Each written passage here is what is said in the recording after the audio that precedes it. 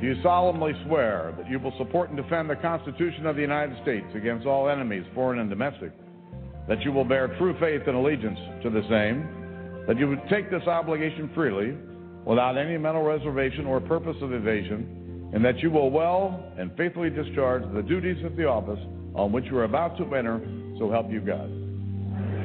Congratulations. You're now members of the 114th Congress. Just last month, 2 young Indian girls were found dead, hanging from a tree, after they'd been raped and strangled. In Pakistan, a 25-year-old pregnant woman was stoned to death by her family for marrying against their wishes. In April, more than 200 Nigerian schoolgirls were abducted from their boarding school by the terrorist group Boko Haram. Tragically, even in the year 2014, the state of women around the world remains precarious. Every day, women and girls endure horrific acts of violence in their homes and communities. Women are raped, beaten, disfigured by acid, forcibly married, trafficked, and sold as slaves. They're denied basic rights, such as the opportunity to get an education, to see a doctor, try to make a living outside the home, simply because of their gender. But we have an opportunity to take action to help end the scourge of violence and discrimination. And that's why I introduced the International Violence Against Women Act, IVAWA, with Senators Menendez, Collins, Kirk, and Shaheen, and we have so many supporters on that bill now. And it's why I've long supported U.S. ratification of CEDAW, the Convention on the Elimination of All Forms of Discrimination Against Women. I hope this hearing builds momentum for action in the Senate on both IVAWA and CEDAW, because we have to do more than make our speeches and call for the end of violence. We have to act.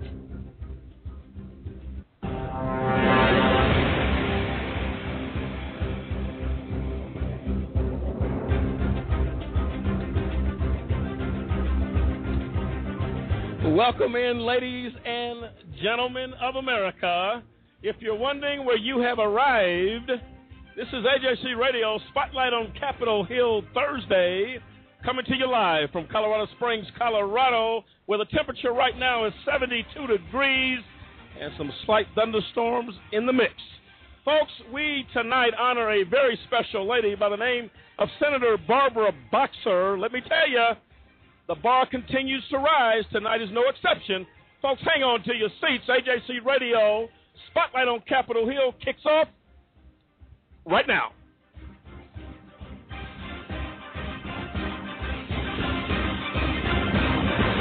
And there you have it, ladies and gentlemen. Good evening to you. Thank you to all of our listeners around the United States and around the world. I'm Lamont Banks, along with William Williams, Cliff Stewart, Dennis Merritt. Lisa is off tonight. And ladies and gentlemen, make no mistake about it, AJC Radio, Spotlight on Capitol Hill, kicks off with another big one, and that is Senator Barbara Boxer, been in Congress for over 20 years and making a difference in our nation's capital. And we're going to get into that. Our disclaimer, Dennis, please.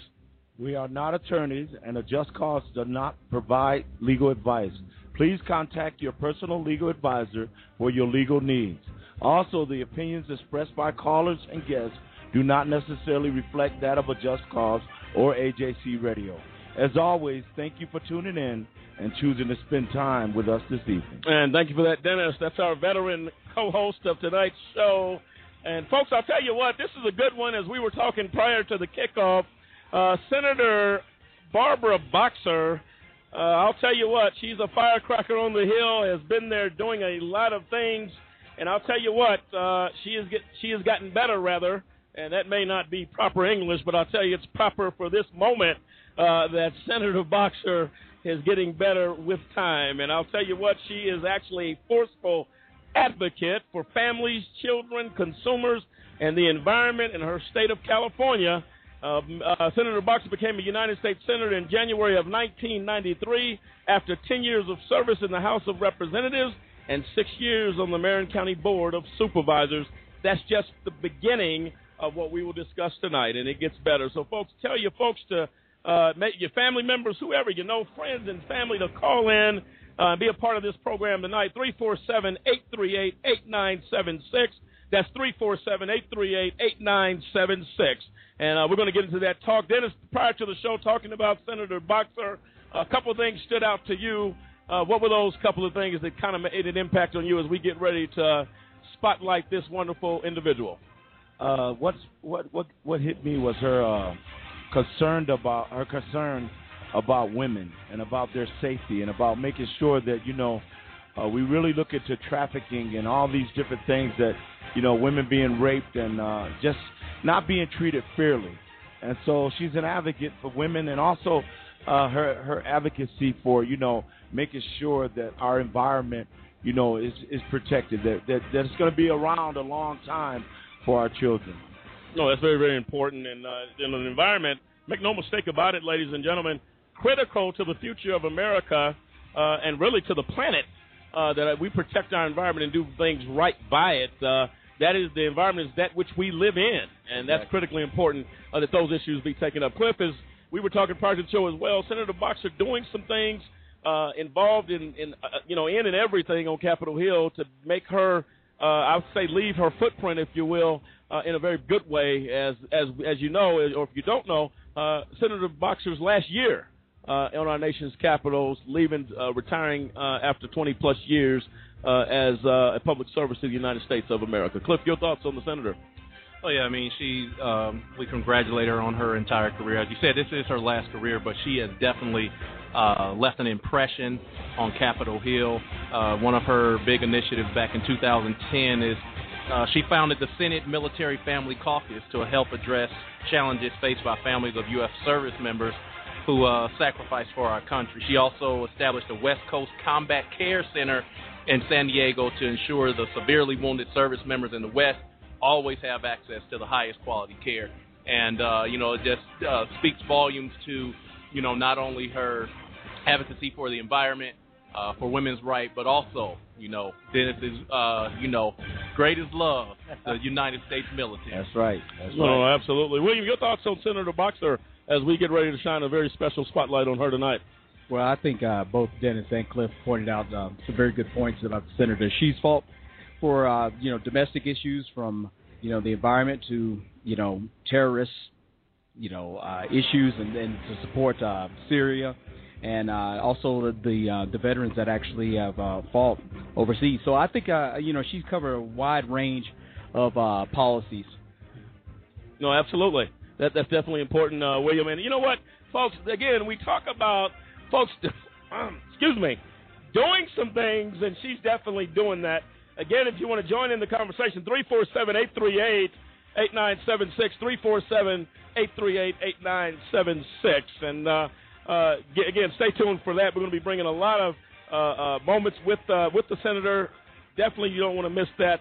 Going to be a good spotlight on this wonderful woman that has given her life to give back to the American people, and we're honored to be able to feature her tonight on Spotlight on Capitol Hill.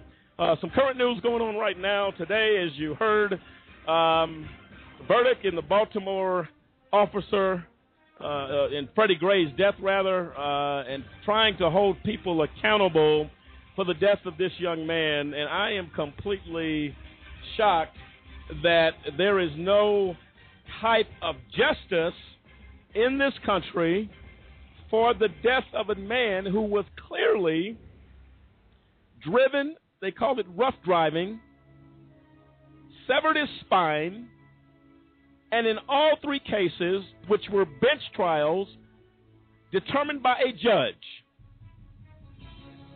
the verdict is not guilty. And you know what really gets me about this verdict with all three of these trials is that what they are saying is that there is nobody that's responsible for Freddie Gray's death. Exactly. That's what they're saying. That nobody's responsible. Nobody's held accountable. It's just some kind of way he just died in the back of the van. Nothing really happened. It's as if the van was standing still. That's what they want the American people to believe, and that is it's sickening and it's heartbreaking because now you have, all of the information that was public information that came out about the route that they took, the rough driving on that route, and nobody's accountable. It was nobody's fault that Freddie Gray is dead, was killed, was murdered. His neck was broken, spinal cord severed. But you're telling me it's nobody's fault and nobody's going to be held accountable for that. That is sickening. That is not just. No, and go ahead, Dennis. And if you look at it, no matter if you tell one of them that they didn't play any role in Freddie Gray's death, how do you say the other officer did? So it's a setup. I don't care what nobody say. From onset, it was already, thought that there was no negligence. And look at it. You got 5 more officers about to awaiting trial. I guarantee you, when they go and get their turn, they'll be innocent also. Well, again, and that's what the folks are saying, is that this has set precedence for this judge to simply say that a defendant now will take advantage and say, well, I don't want a jury trial. Why not? Exactly. Because the average person is going to know that you're responsible when you were driving the vehicle. The man asked for medical care. How does a judge, if we rely on a jury to come back with the right decision, how can we not depend on a judge to make the right decision? And now they're saying they will follow suit and all will ask for a bench trial, because a bench trial is where the judge is compelled by law. By law. Therefore, by law, technically, can we hold these officers accountable? I think in both cases, whether it's a jury or a bench trial, that they should be held accountable for this and to be found guilty of no type of negligence. Nothing. Well, type of anything. The thing is, they're going to get the same judge. Exactly. They're right. going to get the same judge who already said, well, these 3 people, there was nothing that they did that contributed to the death of Freddie Gray. That's what that judge is saying. And, of course, the other ones are going to ask for a bench trial. They say, well, yeah, I want the same judge. He's already familiar with the case. He knows all the ins and outs. So they're going to give him that judge, and he's going to let them all off. This is why, ladies and gentlemen of America. William, you had a point. Yeah, the thing about this that really, really frustrates me is the fact that you're condoning this behavior. You're condoning this. I mean, okay, so you know the policies of rough driving. They talked about it, and they allowed this to happen. And so the guy suffers the injury from it, dies in the hands of 6, while in the custody of 6 police officers. It says 3 of them were charged, 3 white, 3 black. All of them are going to walk. He's allowed this to happen. So he's basically saying rough driving is permissible. We're going to allow this to happen. And if he makes it there, he makes it there. If he doesn't, he doesn't. That's what they're really saying here. They're allowing this brutality to happen and this bullying by police officers to go unchecked, and then for you to ask for a bench trial? I mean, come on, man. I couldn't ask for that. I mean, I don't know the policies. I don't know everything about that, but I'm just sitting here saying, there's something wrong here. Well, it's really wrong. Well, the thing is that every defendant has the right to a bench trial or a jury trial. In most cases, folks will lean against a bench trial because they believe the penalty and the judge will rule according to law. The judge states here, Judge Barry Williams disagreed, saying that the state failed to meet its burden to show that the actions of the defendant rose above mere civil negligence. How is the death and the severing of a spine of this man how does that fall under mere civil negligence? This man had he been taken directly to where he needed to go, they didn't buckle him in the seatbelt in the back of the van. He was in a position where he couldn't really defend himself from any type of injury. In worst case scenario, how about manslaughter? How about, you know what I'm saying? Something. Vehicular assault. Something that holds you accountable, and they call it rough riding. And they say they take the defendant on a rough ride. That means for him to simply teach him a lesson, to let him know that he's in the custody of people that have control. This is an absolute outrage and a huge miscarriage of justice that needs to be addressed. And I think it's a sad day in this country that just because somebody gets charged, just because somebody gets, placed under arrest and they have to be accountable for the charges that are brought against them. And they said that Walter Scott's mom said the same thing when the officer was arrested in that case. And they said, are you glad that he was arrested? We'll see what happens, because that simply does not mean justice. It does not mean a conviction. This is an outrage and a tragedy, and the people of Baltimore should stand up and let their voices be heard again. as injustice runs in the streets of Baltimore from the bench. Unacceptable, and we will address those issues. Dennis, your thoughts?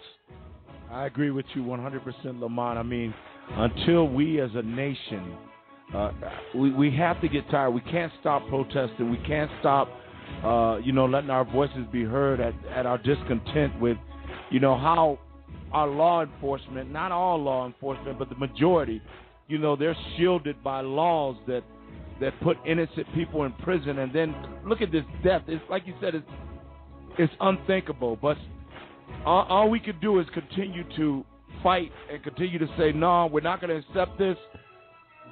Somebody should have paid for that. But, of course, again, we're dealing with a society where if we don't come together as an American people, we're going to continue to see this. But I'll tell you right now, folks, had this been officers that had been killed by a driver of African-American descent, and a white officer had been killed and drugged to death and his spine severed, he'd be looking at the needle, the death chamber. There's no way that a judge would have let that. There's no way. There's no way that a judge would have said no one is held accountable for this officer's death. We're not going to hold anybody responsible, and nothing was done wrong. It's unacceptable. This is sick. It's some sick stuff, and then you'll have. Why are the protesters in the street of Baltimore? Why? Martin Luther King said, I read somewhere, we have the right to protest. We have the right to stand up against injustice. This is injustice. No matter how you look at it, and you want to say, and people will sit back and say, oh, the system works. But if they're found guilty, oh, we have a problem with our system. That is hypocritical. It is two-faced, and it is a double standard in this country when it comes to discrimination against Latinos, minorities in this country. This is sick. And the judge protects their own. The judicial system protects their own. Exactly. And this is an outrage, a complete outrage. And we're not going to hold back here on AJC Radio to the disgust of that type of what they call justice. We need to take the word justice off of the system, period. We have no justice system. None. Absolutely none. And we're going to say what it is, and we're going to tell it like it is. And as the old saying, one of the most famous sayings in 2015, it is what it is. That motto continues here in 2016 and here on AJC Radio, and we'll continue to pursue this type of injustice. Other news today, President Obama executive action hits the Supreme Court as the Republican Party, Republican governors from states, Republican advocates, if you will, fought the immigration executive order by President Obama that would allow illegal immigrants and their children who have been here for years, know nothing but America, to have a right to get citizenship. The human thing to do. Right. And because, now here's what you have in the Supreme Court. You have 8 justices. You should have 9. They tied. They were in gridlock. It was a 4-4 tie in the decision. But the first thing the media says today, President Obama lost. The Supreme Court shot his thing down. That's not true. The reason it is shot down is because many of the Republicans in the House of Congress chose to do one thing. When President Obama submitted his Supreme Court pick, they refused to give a hearing on this man. And items and decisions in the Supreme Court right now stand the risk of gridlock for any decisions that are going to be made going forward because we don't have enough justices on the bench. That is a disgrace to the judicial process in this country. William, your thoughts? I think it's ridiculous. I mean, just to block the appointment and the interview of a candidate by the president, a sitting president, just because you want your guy in place. And now they think it's perfectly fine. But if the shoe was on the other foot, if this was a Republican president, it would be, it'd be out of control. But But see, the thing is, really, to get to it, people are suffering. People are suffering. Policies and procedures need to be done and in place. The highest court in the land should not be in gridlock because they are working for us. They should be working on our behalf and our benefit. And so if they can't do what they need to do, then, I mean, what can you say here? What can you say? Well, it's political nonsense. The president did his job under the Constitution of the United States to appoint a successor to the former Supreme Court Justice Scalia. He did that, and this is why some of the polls show the approval rating of many members of Congress is at 9%. Can't be done. Ladies and gentlemen, coming up, Spotlight on Capitol Hill Thursday, Senator Barbara Boxer, her last year on Capitol Hill, and we're going to dig into her life, her passions, her views as we shine the light on this very special Spotlight on Capitol Hill as we honor this young lady who has left an impact in our nation. We're coming right back, folks. This is AJC Radio, Spotlight on Capitol Hill. We'll be right back.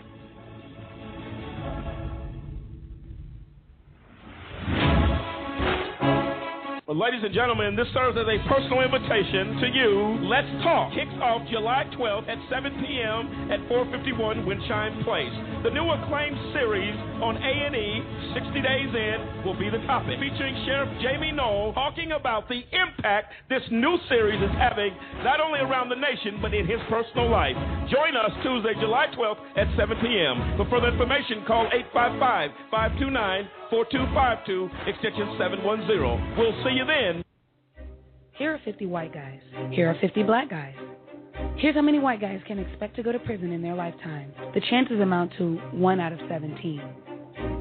Now here's how many black guys can expect the same thing. The chances are 1 out of 3.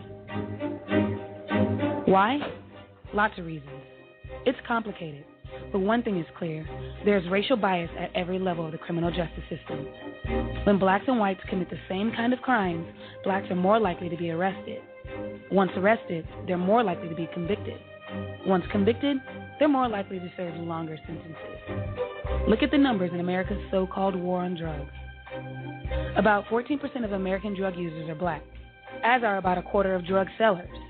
Yet blacks are 34% of the people arrested for drug crimes. And those convicted of drug crimes, 46% are black. By the time we factor in sentencing, there are actually more black drug offenders than white ones in state prisons and in federal prisons. In the end, the incarceration rate for drug crimes is 10 times higher for blacks than it is for whites. These are the facts. Racial disparity in America's war on drugs is one big reason that 1 out of 3 black men can expect to go to prison in their lifetime.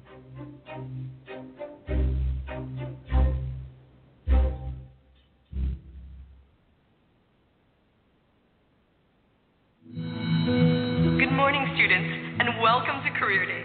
I hope you're excited to hear about all the great things you can do when you grow up.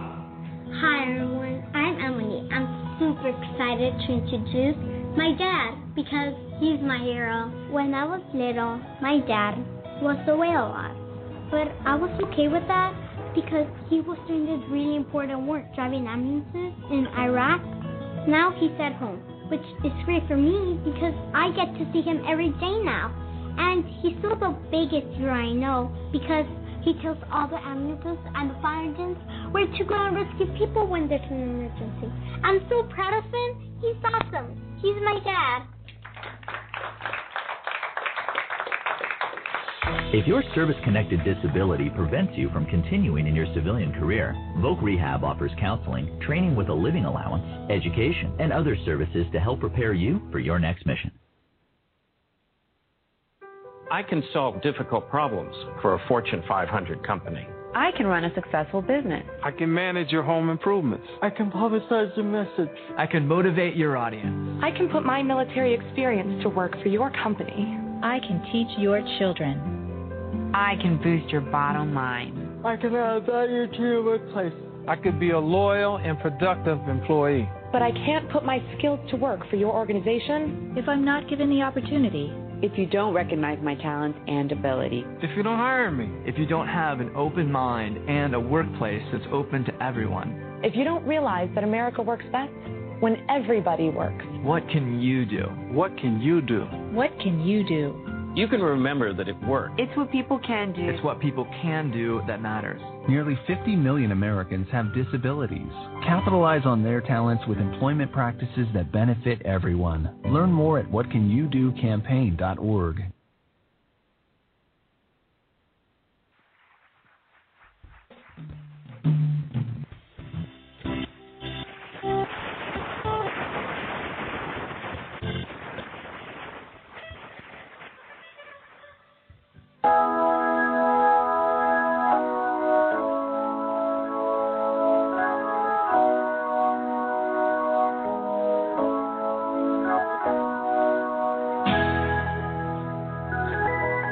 Ladies and gentlemen of America, AJC Radio on June 28th, next Tuesday at 7 p.m., we will begin, at 6 p.m. rather, we will begin to honor a community outreach here in Colorado Springs, namely Colorado Springs Fellowship Church and Pastor Rose Banks.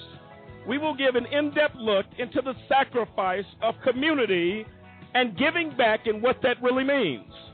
We will give you the inside story on things that can only be known as setting the bar of really giving back to community. Pastor Rose Banks in Colorado Springs Fellowship Church for over 35 years have given in so many in extraordinary ways.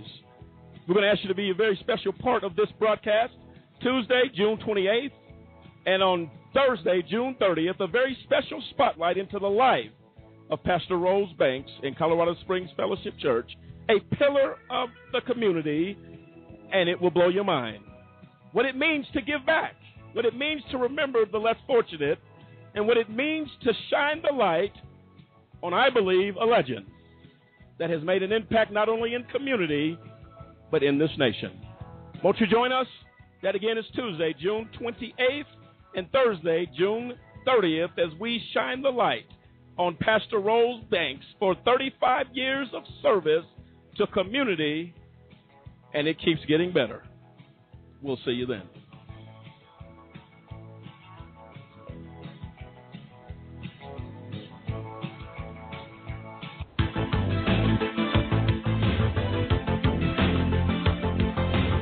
And ladies and gentlemen, welcome back. This is AJC Radio, Spotlight on Capitol Hill, Thursday, and tonight we shine the light on Senator Barbara Boxer.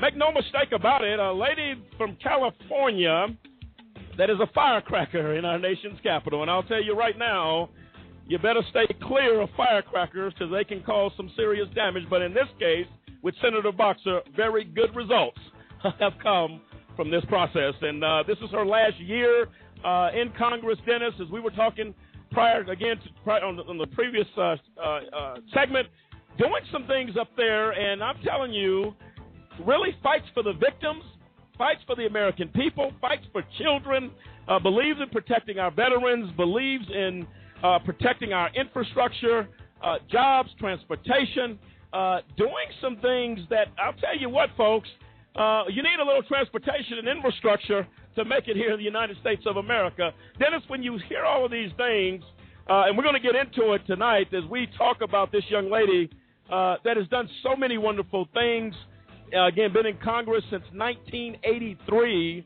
and apparently they're bringing her back for some reason. Dennis, your thoughts? Yeah, she's truly about the people. And, again, every time we do a spotlight on Capitol Hill and we're talking about our congressmen and congresswomen and about how, they do so much, but yet, a lot of times they're not recognized for the good things that they do. But I tell you, Senator Barbara Boxer, she's doing a lot of things, and every bill that she's either co-sponsored, sponsored, or is on the committee for, it's all about people. Not only our veterans, but about children, about mothers. It's just deep because as I flip through, I'm amazed at caring about our seniors, our children, making sure they're being taken care of, our military, making sure they're not being ripped off in the GI Bill schemes and stuff like that. I tell you, she's doing some good work, and I tell you, she's awesome. Absolutely. Clef, when you talk about Senator Boxer, one thing we find out that Senator Boxer is also the ranking member of the Senate Select Committee on Ethics. We've left ethics a long time ago in many cases in our government. What does it tell you about Senator Boxer sitting on the committee? She's the ranking member on the Select Committee on Ethics. That is integrity, the best way you can tell it.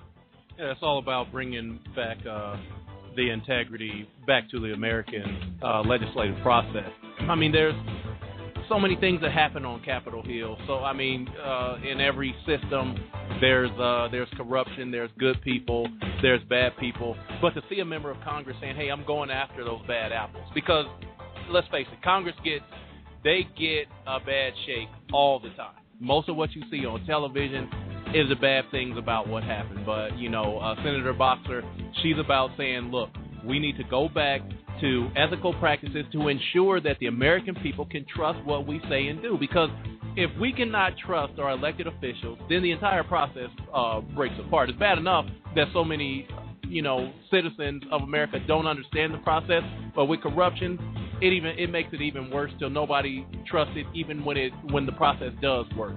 And Senator Boxer, she's ensuring that moves forward. No, absolutely. And it says here in 2012, as chairman of the Environment and Public Works Committee, she led efforts to pass a bipartisan transportation bill that will save or create nearly 3 million jobs, and this is the kicker, nationwide.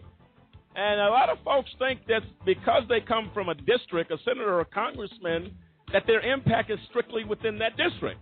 Absolutely not the case. And that's why we count ourselves as constituents of Senator Boxer. 3 million jobs nationwide based upon her action to pass a bipartisan transportation bill that will save and create nearly 3 million jobs. That's someone that's walking the walk, Dennis. That's awesome. At the end of the day. William, your thoughts on that as well? I think that, excuse me, I think that, she's pretty amazing. I'm just reading some of the material myself and going through, looking at her resume.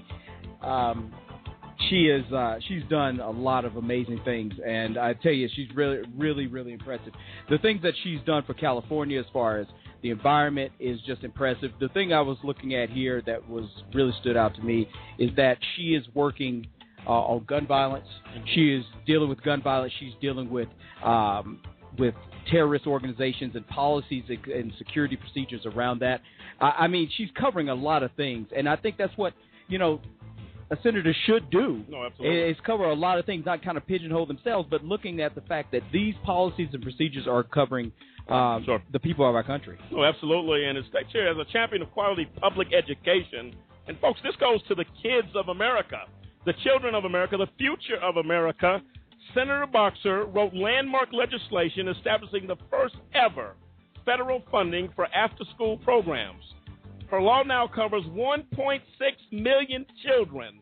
She continues to work to expand after-school programs, again, nationwide, as chair of the Senate After-School Caucus. When you hear that, Cliff, I mean, this, again, her impact is not only in her district. These are after-school programs for the children. What's critically important about that is that if kids are involved in after-school programs, you keep kids off the street. You keep kids out of jail and detention and juvenile issues in criminal justice system. This is absolutely amazing. 1.6 million children are affected by that action by Senator Boxer. Cliff, as a father, that has to mean a heck of a lot to you. Absolutely. I mean, we all, when we grew up as kids, we got into some, juvenile delinquency issues. But you think about, there in California, where she's from, all of the issues, with gang violence, with everything that goes along with that. Also, with the amount of kids that, are preyed upon by predators. You would think every state would say, look, we need to have an after-school program because, like you said, Lamont, that is what keeps children off the street. that is what keeps our kids all the way, and it could be something so simple. I mean, implement, a basketball court, a baseball diamond, just a indoor hall where they can play games. It's critical to ensure the safety of children, and it's such a common sense legislation to say, hey, just fund that. fund it. Give it some money so the kids have somewhere to go after school because, you know, when I was coming up, especially in California, the worst thing was, you know, an idle teenager in California. That is a recipe for disaster. So Senator Boxer, she's ensuring that, you know, the children have somewhere to go after school to ensure that they don't get in trouble, and that is the first step. Well, Senator Boxer, if you're listening in tonight, can we get you for a reconsideration to stay in our nation's capital? Because I'll tell you right now, what you're doing is making a difference, and those are pretty big shoes to fill, Dennis. And I found this out very interesting, that in 2010, the Senate Military Family Caucus, she founded the Senate Military Family Caucus to help address the challenges faced by families of U.S. service members who sacrificed so much for our country. She worked to establish the West Coast Combat Care Center in San Diego to ensure that severely wounded service members in the West have access to the highest quality care. She also helped create the Defense Task Force on Mental Health and secured millions in federal funding to improve medical care for the severely burned soldiers. I'm going to yield to our veteran host here. Dennis, that's pretty big. Oh, that's real big. And hopefully the rest of the country, the rest of our states are following suit, because I tell you, when our soldiers come back, when our military come back from the war zone, I'm telling you, there's a lot of things to deal with. A lot of them get on alcohol, drugs, a lot of mental issues to deal with, and you got to have somebody out there fighting the fight for them. I mean, actually stepping out and creating programs that assist the families, because a lot of times we concentrate on the military individual, the soldier, the airman, the Marine. But what about the Marine's family? Absolutely. Or the soldier's family? And that's what she's doing. She's bringing it all together, and it's awesome. I'll tell you what, folks. Senator Boxer is not only concerned, again, these are just a couple of things that she's involved in. And again, the main topic right now in our country, of course, is gun control. Finding some solutions to that. We actually found something where the senator is speaking about the importance of ending gun violence in America.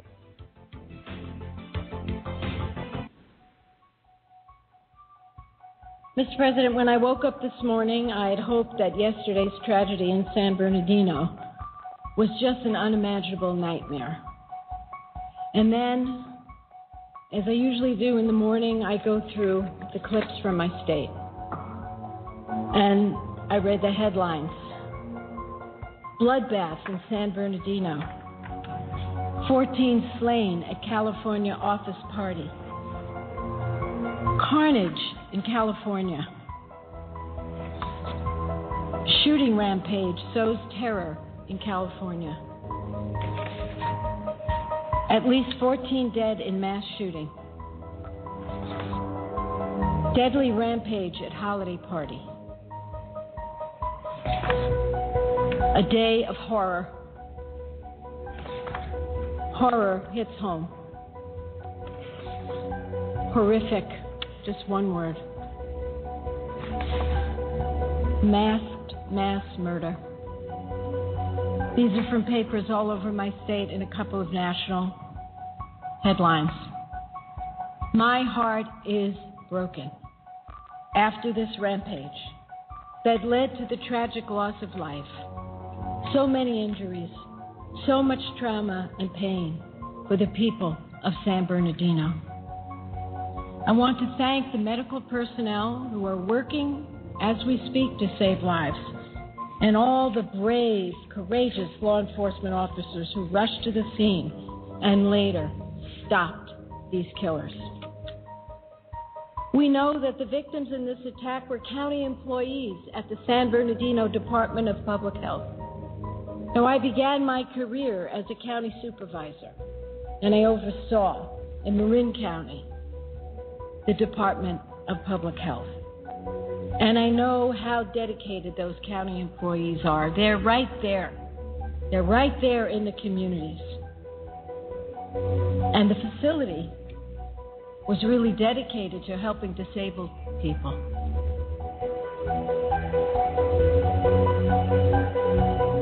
So for this to happen at a holiday party, where these employees were gathering in friendship. It's a stunning shock. And wow is the word that when you hear her speak to the tragedy, how important it is that a senator, our elected officials, feel the pain of their constituents, but also the entire United States of America's pain. When you hear Senator Boxer talk, she said heartbreak as she woke up to the news that morning of the tragedy of San Bernardino. Dennis, when you hear the heartfelt words of Senator Boxer, it's without question. This is not an act. It's not a speech. This is a woman speaking the heart of what drives her every day to get up, get out of the bed, and say, I'll go to work again and fight for the American people. What impact does that leave on you, Dennis? I truly felt that as she was flipping through the pages, and she was,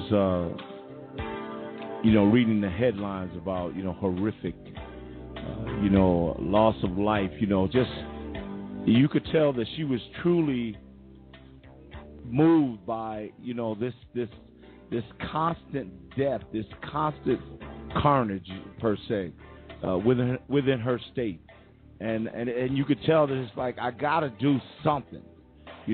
First let me reach out to the families and let them know that I feel, their pain, and that I'm sorry that it happened, but I have to do something.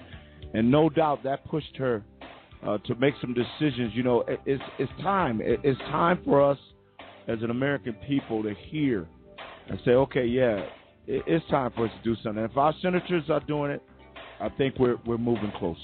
And at the end of the day, folks, your senator and your congressman speaks for you because you sent them to Congress. Exactly. You sent them to the Senate. We the people. And that's why, again, we'll emphasize this all the way from now until November, the importance of elections, the importance of voting, the importance of doing the right thing. And I'll tell you, Senator Boxer is such an impressive young lady. Wow. And when you hear that, I would be proud as a citizen of California, knowing that my senator, she's in my corner. She's in my corner. Cliff, how good of a feeling is that, given all the challenges we face as a nation, to have our elected officials, naming tonight Senator Boxer? Man, you can feel the sincerity from the senator. Yeah, absolutely. I mean, when she's there and she's talking about the children, and as you say, I mean, it just gives you an eerie feeling, like Dennis said, when she's flipping through the pages of, violence upon violence upon violence on the kids. And when you look at her legislation, all of the things that she has in place for children, she has the National Parent Helpline Act, the Federal Children's Protection Act, which requires anybody who sees if there's a kid on federal land or in federal custody, any federal facility, like, a juvenile hall, that if they suspect abuse on a child, that they have the right to bring that up as an issue. She goes on to have the State Children's Protection Act, Early Learning Proficiency Act, the Violence Against Children Act, and then this one really stood out to me, is she has the Child Protection Compact Act, that basically what it does is that any country that comes into, a pact with the United States, if they see abuse against children in their country, she's saying reach out to America. Reach out to us as a country because, that is what she's about, protecting the children. So she's like, reach out to us and we will do something. We will put funding towards that to ensure that any child that's in harm's way is not hurt. That is commendable because it's not just about, her child, the children of the constituents of California, the children of the U.S., but kids around the world. She wants to protect them all, and that really is something. I mean, my hat's off to her for that. No, absolutely. And speaking of that, to those issues, and really heartfelt with children, she speaks about sex crimes against children, which is one of the most horrific actions that could ever happen to a child. Again, we see that the senator is speaking to issues where people live. And if you can't get down in the mud where the hurting is going on, you'll never be able to make a difference. Senator Boxer doesn't hesitate to get in the mud, get a little dirty, to save the children. Let's play what she had to say about the importance of protecting our children.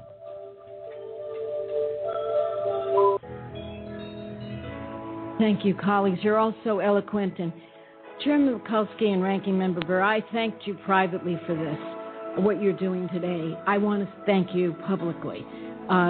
Not enough committees are doing, in my opinion, the diligence that should be done, and I'm so appreciative of you. And, of course, Senator Casey for requesting this hearing. I speak to you today as a mother and a grandmother and a senator from the largest state in the union, believing that there must be zero tolerance for crimes against kids. Zero tolerance. We need a new ethic in this country. I think Senator Burr referred to that idea, that we get it from the heart, from the soul, in our own communities. So we need a new ethic in this country, and as much as we need to strengthen our laws. Now, if this ethic were in place, this zero tolerance, this kind of sensibility about the fact that we need to protect our kids, if that ethic were in place, many crimes against children would be prevented, and those who commit such acts would be caught before their crimes are repeated and repeated and repeated, and the innocents are damaged for life. So I'm going to give you just two facts, because sometimes we glaze over this issue because there's so many numbers thrown at us. I'm just going to give you two of the many I have. There are 700,000 reported cases of child abuse every year. Think about it. 700,000. Some of our states have fewer than 700,000 people living in them. 700,000 reported cases of child abuse every year, and included in that, 80,000 reported cases of child sexual abuse. It's every year. And the other percentage I want to give you is that 71% of all sex crime victims are children. 71% of the victims are children.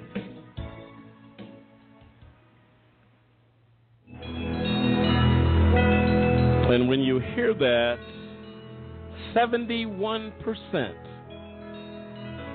of all sex crimes in the United States are against children. That is incomprehensible. Senator Barbara Boxer made this statement on the toughness in politics. And I quote, "Never act out of anger, just process it and win the day." A motto to live by, as the battles in our nation's capital are many. Senator Boxer is up for the fight. We'll be right back here on AJC Radio Spotlight on Capitol Hill as we continue to shine the light on the extraordinary champion for America, Senator Barbara Boxer. We'll be right back.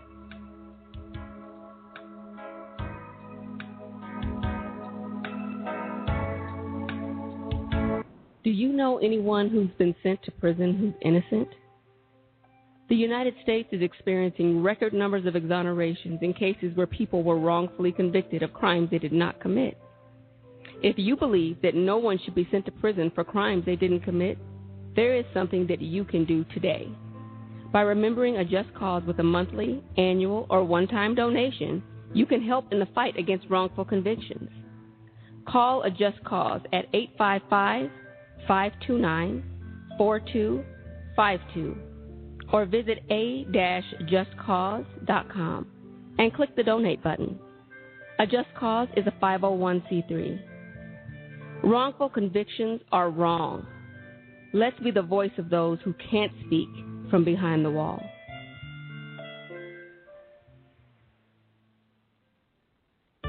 So most people don't understand the importance of exercising and eating right. Most people think it's about getting super buff or eating grass to keep that perfect bod, but to those who believe that are wrong. Exercising regularly and getting the right balance of nutritious food leads to a common diagnosis known as healthy. Now, healthy may sound mainstream and boring, but it's real. It improves your immune system to prevent sickness, boosts self-confidence and controls body weight, gives you energy, and improves your overall happiness. So next time you think that's not bad, think again and be the best you can be. The one and the only PBR. In 1992, when 20 bull riders from the rodeo circuit came together to give life to a dream they all shared, they never could have imagined that it would so quickly develop into one of the most declared and fastest growing sports in America. PBR brings the toughest sport on dirt to major venues nationwide. Today, more than 600 bull riders from the United States, Australia, Brazil, Canada, and Mexico hold PBR memberships. PBR has rapidly transformed one of the fastest growing sports in America into a worldwide phenomenon. PBR is located in Pueblo, Colorado, on the beautiful Riverwalk, and they are hiring right now. PBR is looking for a graphic designer, a financial planning analyst, an event marketing director, and a social media manager. Folks, these are opportunities you do not want to miss. Visit their website today at www.pbr.com. You have the option to call at 719-242-2800. And if you can't do that, folks, send an email at recruiting@pbr.com. They would love to hear from you. And remember, there's only one PBR.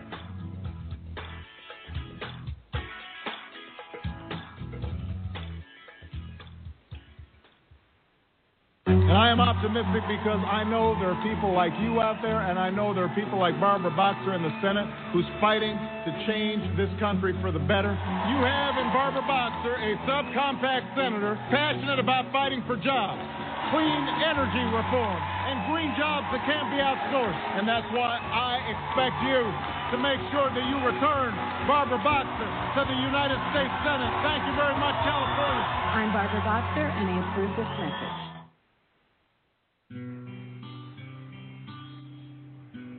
And there you have it. President Barack Obama fired up about Senator Barbara Boxer. And I tell you what, Dennis, Cliff, and William, you can kind of feel just in a few minutes of this program why he is fired up. And she's talking about creating jobs. She's talking about bringing things back to California, bringing things not, again, we've read two bills already that not only affected California, but the nation. And that's the protection of children. That's the protection of sex crime victims. That is protecting veterans. That is ending gun violence. That is dealing with every type of issue that we face in this country right now. Dennis, when you hear that, a president fired up on that level, the senator has to be doing some things right. Oh, she's definitely doing some things right. I mean, when just that clip right there, it's like it was so motivating because they were talking about how she's doing so much, and I mean when you got your hands in this many bills, I mean it's unbelievable. Oh, you're busy, and it's all about the people. That's the great thing about it. It's not a specific area. It's all over the place. I mean, you're talking environment, you're talking safety, you're talking military, you're talking children, you're talking mothers, fathers, senior citizens. I could go on and on and on. She is just, she's got her hand in everything. I mean, how awesome is that? And as you read some of these things that she's involved in, Senator Boxer wrote the United States-Israel Enhanced Security Cooperation Act, which President Obama signed into law in July of 2012, reaffirming our country's special relationship with Israel and strengthening economic and security cooperation between the two nations. She is the author of the Syria Accountability Act, which strengthens sanctions against Syria over the country's support for terrorism. She also wrote a bipartisan measure to ensure that POWs who died in captivity would be eligible to receive the Purple Heart. Wow. I got to yield back to you, Dennis, our veteran. This is not big. This is not living veterans. That's big. These are those that have laid down their lives in the line of duty. There is no greater keepsake than the Purple Heart. To give that to the families of a lost soldier, a lost fighter for this country, is just powerful. I mean, we do the Medal of Honor, but I never, ever thought about the Purple Heart being presented to the families for the fallen. For the fallen instead of the living. Of the living. That is awesome. It's awesome. What? I'll tell you, awesome. William, how big is that? I've heard many occasions where the president, they'll say, is putting the Purple Heart on a surviving soldier. I've never heard anything putting the Purple Heart on the fallen. Senator Boxer, wow. I mean, it's amazing. But you know what? If you think about it, they deserve that, and that's what she sees. You know, I mean, really, we're taking this moment to honor a senator that really understands and values life, values family, values the sacrifice that everyone makes for our country. And when you talk about a POW, you know, prisoner of war that's been treated, no telling what kind of way, of course, they deserve more. But to say, listen, you know, you will be remembered, and here is a medal for the sacrifice that they know nothing about. That they know nothing about. But you can imagine if your family, the family. That's the key. The family. The family looks at it and says, you know, they'd have to look at it and say, he's not forgotten or she's not forgotten. Their life was not in vain, lost in vain. You know, and so when you have a ranking member of the Senate, you know, push this through. That's absolutely right. That's a piece of legislation that should have been on the books. If you think about it, it should have been. That shouldn't have been a piece of legislation. That should have actually been like automatic. You know, automatic. Yeah. But you know, that's who she is. That's the character of this kind of senator, and that's why Barack Obama is saying send her back. He's saying send her back because she has that kind of character. Absolutely, Cliff. Your thoughts? Yeah, I mean, I was just going to say that you know, you can't imagine those family members of a POW, a MIA that, you know, they don't have closure. They don't have anything to say that, you know, my husband, my father, my brother, that he fell in the battlefield and he gave his life for his country, but they don't have that closure. I mean, that is the part that to a family says, you know, what do I do about the fact that they may still be out there? That, you know, they may still be able to be rescued, that they're being treated in, you know, like William said, unfathomable ways. But for her to understand that you've lost somebody, you don't have closure, and to be able to give something, say, you know what, you don't have a body, you don't have photos of your fallen family member, but you have a Purple Heart.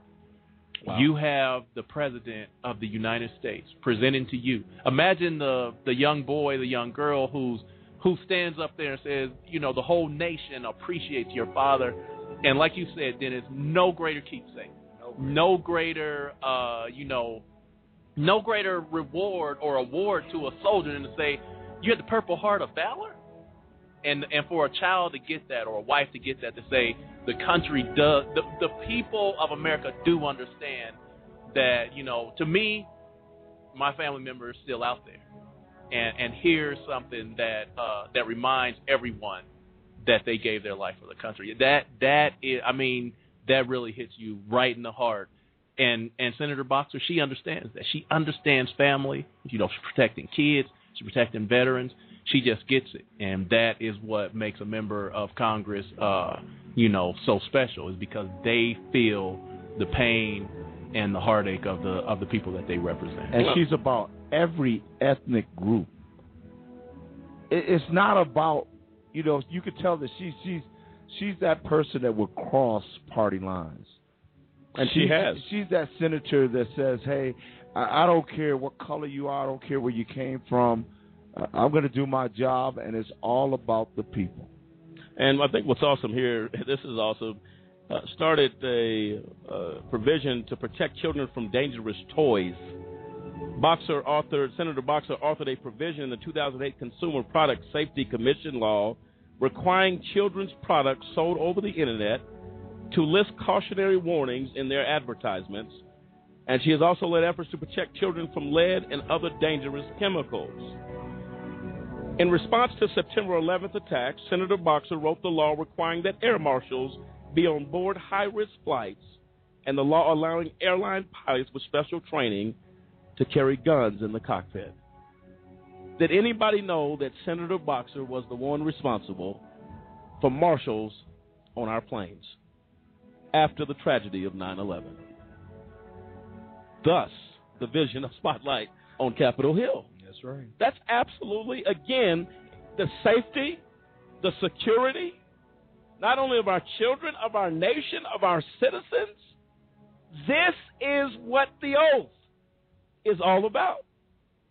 A leading defender of women's rights to choose. Senator Boxer helped lead the floor fight for passage of freedom access to clinics and things along those lines, protecting women's rights.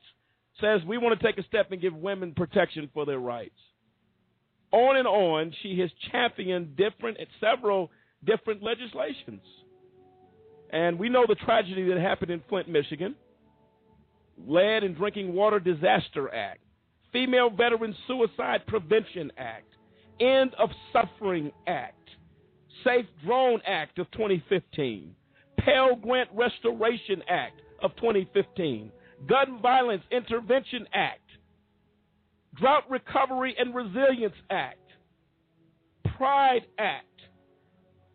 I mean, over and over again, everything is about protecting the homeland.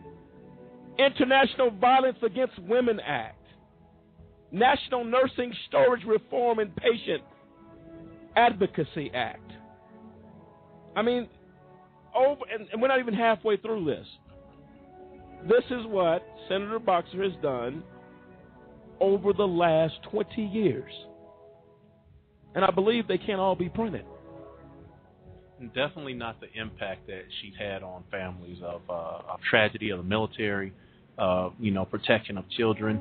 And, I was looking at the Healthy Firefighters Act, and basically what she did was she directed the United States Fire Administration, which basically is the administration over all firefighters.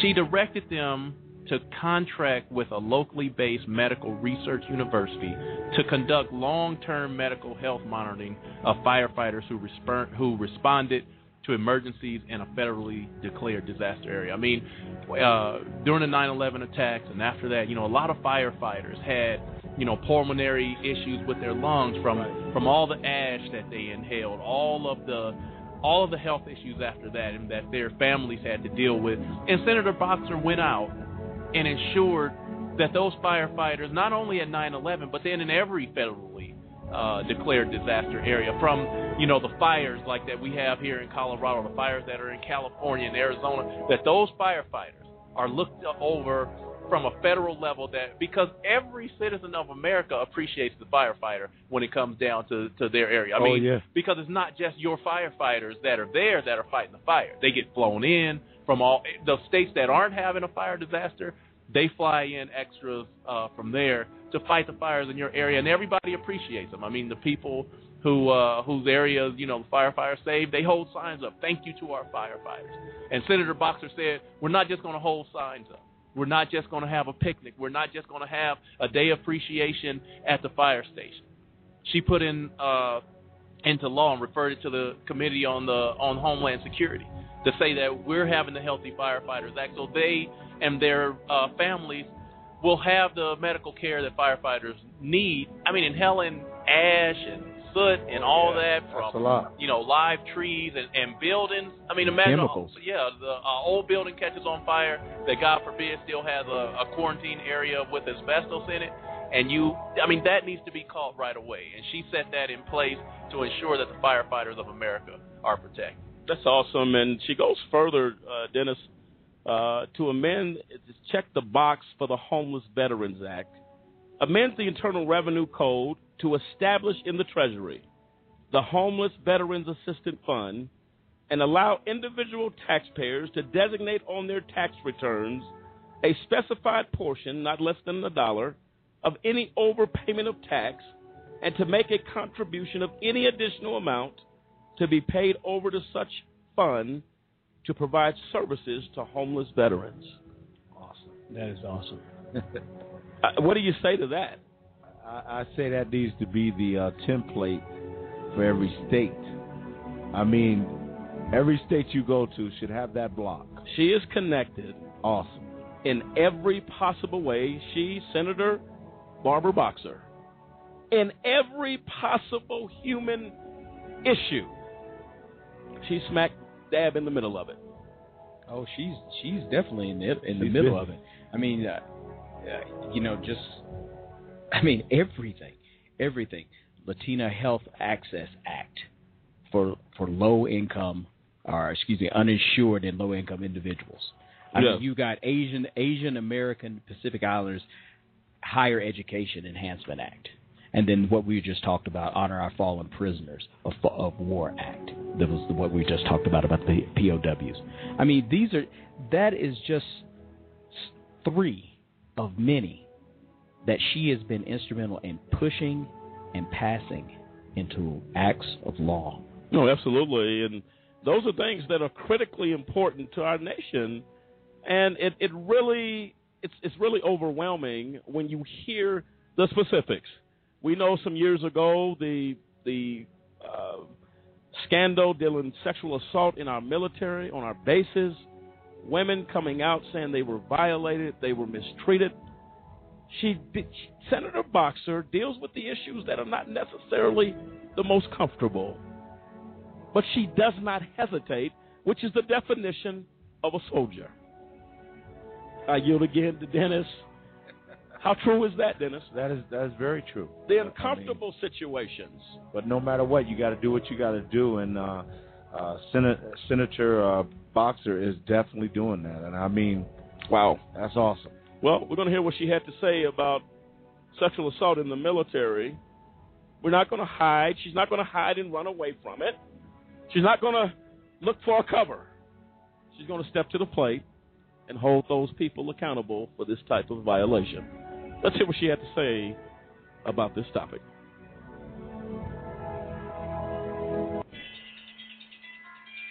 Senator Boxer.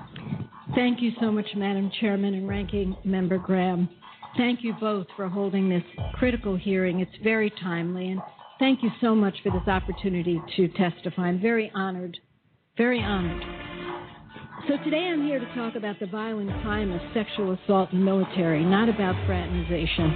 I'm not here to talk about disrespect, but about vicious crimes. And I'm not here to talk about false charges, but about real charges and the way they're handled. As you well know, Congress, to our great, I think, credit, passed the Bipartisan Violence Against Women Act, and I thank everyone on both sides of the aisle who worked so hard for that to pass. And I was so proud that President Obama signed it into law just last week. That law recognizes that every human being, male, female, deserves protection from violence. And it sends a clear and unequivocal message that wherever a sexual assault occurs, Madam Chairman, whether on a college campus or on an Indian reservation or in a religious setting or in our military, yes, the offender must be punished. Sexual assault is a heinous and violent crime, and it must be treated as such. It isn't an internal matter. It is a violent crime, and it must be treated as such.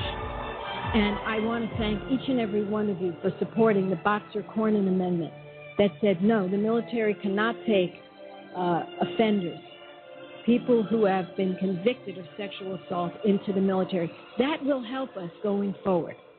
But we need to do much more. We know this crisis is staggering. And despite some important reforms by the Department of Defense, and I thank them for those, they're trying to improve prevention, investigation, prosecution. Still, too many military sex offenders go unpunished, and too many victims do not get the justice that they deserve.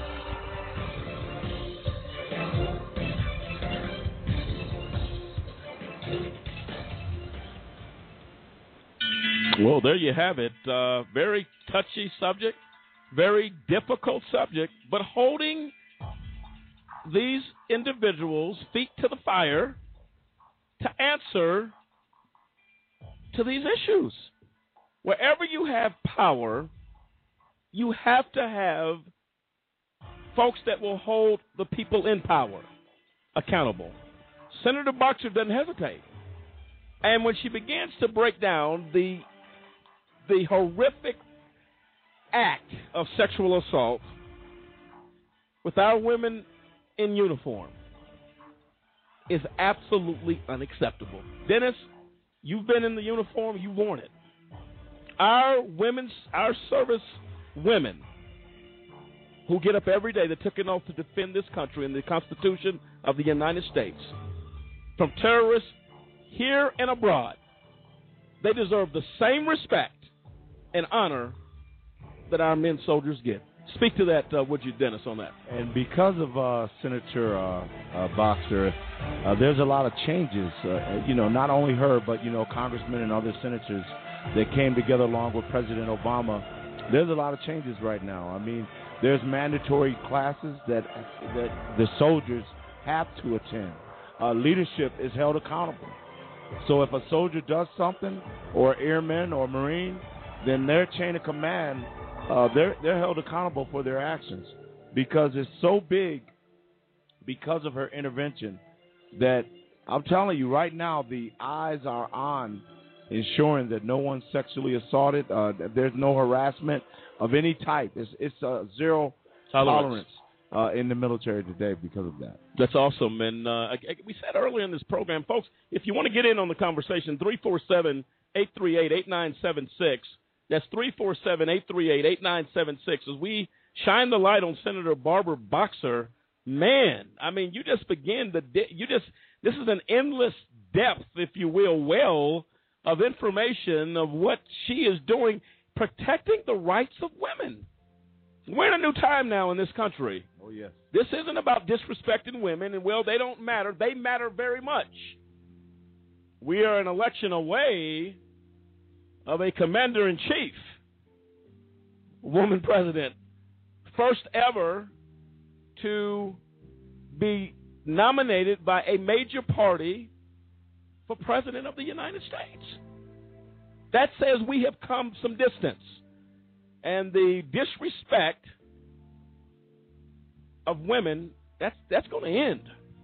And that is not going to be tolerated in the United States of America. And I'll tell you what, when we look back on history, we will say that some of these things have happened because of a woman from California by the name of Senator Barbara Boxer, who stepped out to defend the rights of women and say enough is enough. We will not say this is acceptable.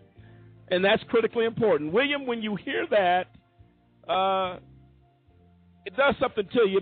I'll be honest with you, it makes me proud that I come from a nation that is starting to learn the appreciation of our women.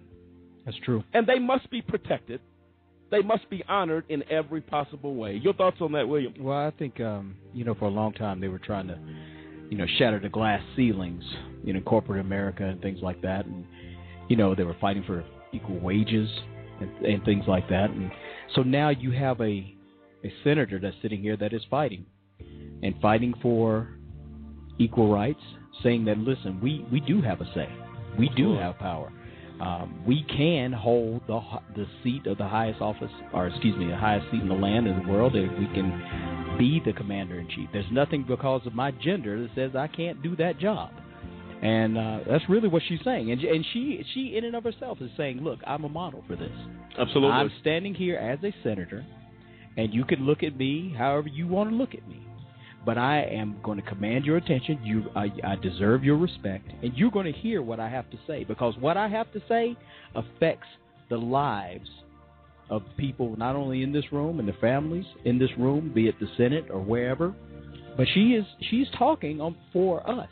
She is going to be a voice for us. So she's saying, listen, it doesn't matter about the gender. It doesn't matter about my stature. I have a right to say something. Oh, absolutely. And I believe sets the motto for our little girls that are maybe in the classroom playing with Barbie, but hey, sit your little girl down and say, hey, guess what? A foundation is being set that you can do anything that you want to do, and Senator Boxer is laying, Cliff, to me, the very foundation, along with other women But we're focusing on this senator tonight. Senator Barbara Boxer, her actions, her legislation, setting the bar, setting the foundation for our future leaders, young ladies, that they are important and they mean something. Yes, they do. And what you have to look at, I think, I think to the issue with the, the Stanford player that just got the 6 months for sexually assaulting the other student there. And it was an appalling sentence. But that type of, sometimes those things are learned. I mean, you had this kid's dad stood up in court and basically blamed the victim, blamed the woman for the fact that his son raped her. And I thought that was the sickest thing I ever heard. But those type of things are taught. And what Senator Boxer, what she's doing is saying we're going to teach our young girls that you stand up no matter what. If someone attacks you, if someone touches you in an inappropriate way, you stand up and you're allowed to tell somebody. Because that is the issue with sexual assault, is that, a lot of times the victims feel like they're going to be blamed, which is totally ludicrous and insane.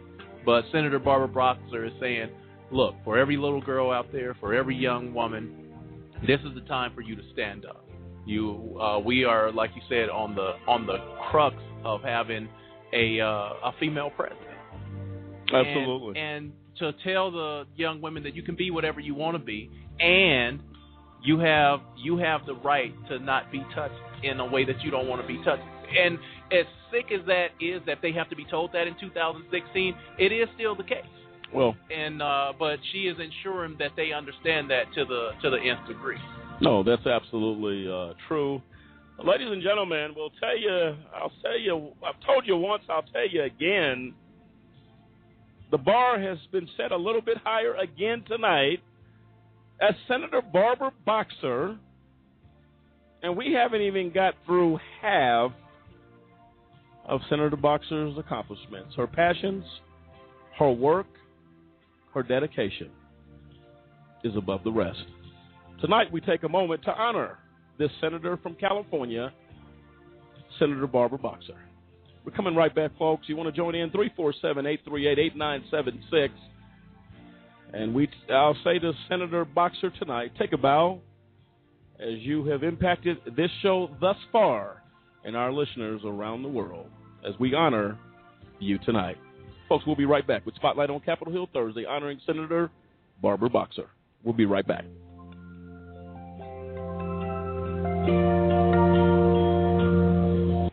Sergeant Michelle Garcia served meritoriously in Iraq and has the medals to prove it. Soon after leaving the Navy, Lieutenant Chris Scott found a job, a home, and started a family of his own. Corpsman Richard Stokely took the skills he learned in Vietnam and put them to good use as a paramedic. But soon after leaving the military, each of these veterans fell on hard times and faced homelessness.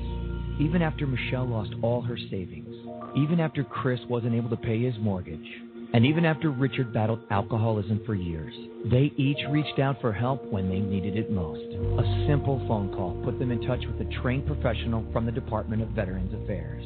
That call got Michelle a place to stay until she could afford one of her own, put Chris in touch with employment assistance, and found Richard a substance abuse program.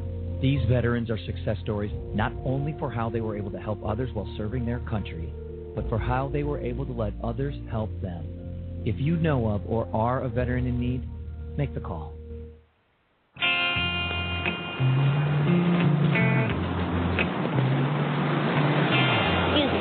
I've been getting mixed messages about women and violence. I need a little clarification. Uncle Bill, how am I supposed to grow up to respect women when I have such lousy role models? Boys are never going to approach you. Can you help me reshape my attitude towards women? You need to teach them that violence against women is wrong. But ladies and gentlemen, this serves as a personal invitation to you. Let's Talk kicks off July 12th at 7 p.m. at 451 Windchime Place. The new acclaimed series on A&E, 60 Days In, will be the topic, featuring Sheriff Jamie Knoll talking about the impact this new series is having not only around the nation, but in his personal life. Join us Tuesday, July 12th at 7 p.m. For further information, call 855-529-4252, extension 710. We'll see you then. I wanted to be in the military since I was a kid. I served in the United States Air Force. I served a total of 16 years. I was deployed 13 times. On my second deployment, 4 bombs hit my vehicle. And at 19 years old, that's the first time I ever saw somebody die. Coming back, I was raging. I started having pretty horrible nightmares. I would wake up in the middle of the night, sweats. I started drinking a lot. I felt worthless. I guess I never recognized it in myself. Eventually, one day I just walked into the VA hospital and said I'd like to see somebody. Don't suffer alone. You got to find that link with somebody that'll make you let it go. It all starts with going to the VA. There's a whole community of veterans that just want to help you out. It's for the guys who couldn't come back, so you owe it to them to live well, because they're not here with their families.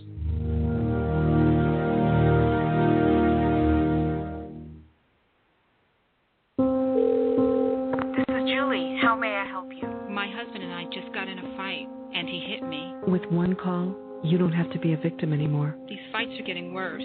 I don't know what to do. With one call, you can end the cycle of violence. We're glad you called. The first thing we want to do is to ensure your safety. With one call, you can change everything. To speak to a domestic abuse victim advocate, contact your local family advocacy program.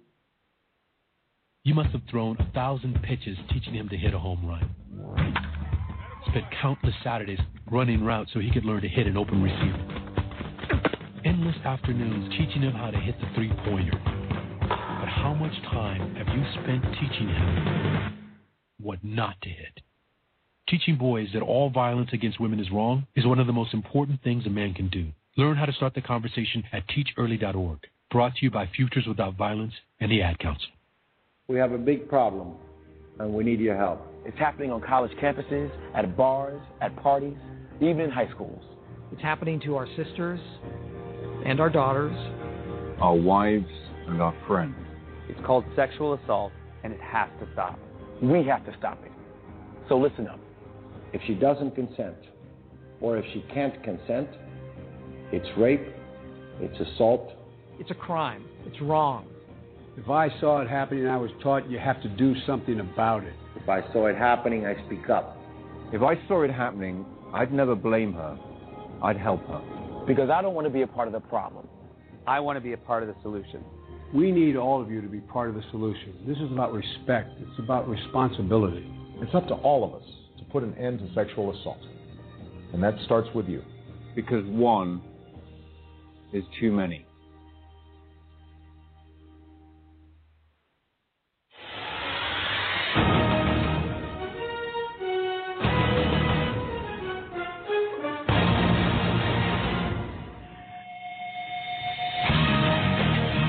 And welcome back, ladies and gentlemen, to Spotlight on Capitol Hill Thursday.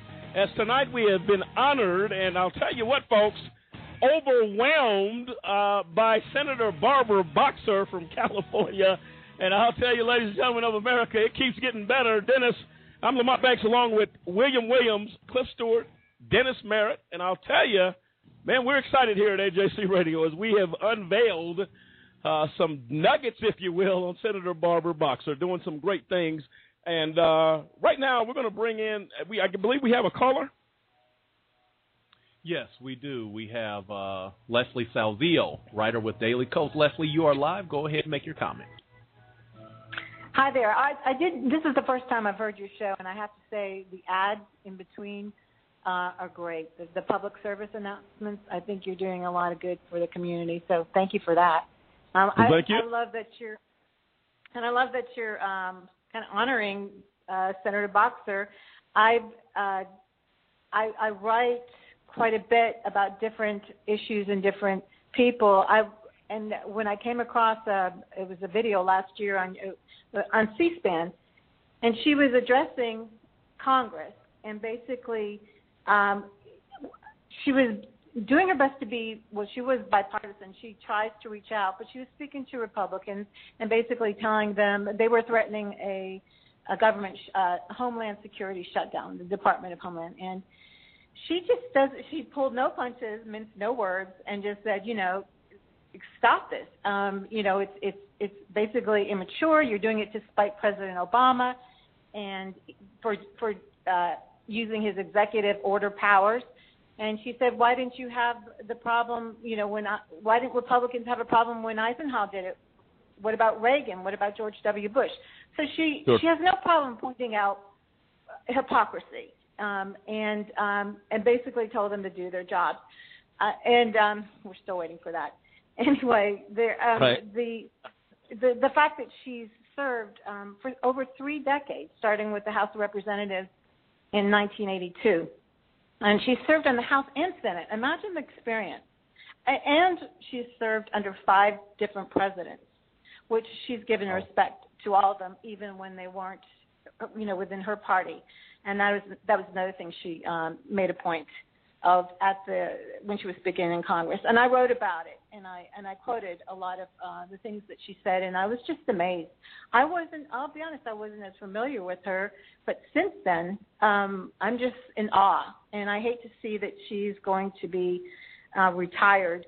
She's done so much for so many, and you've listed quite a few on the show already, but the fact that she's been an advocate for health care, for education, for women and children, environmental causes, women's reproductive rights, she's pro-choice, protecting Social Security, protecting national security, making sure there are benefits and protecting the troops and veterans that they so deserve.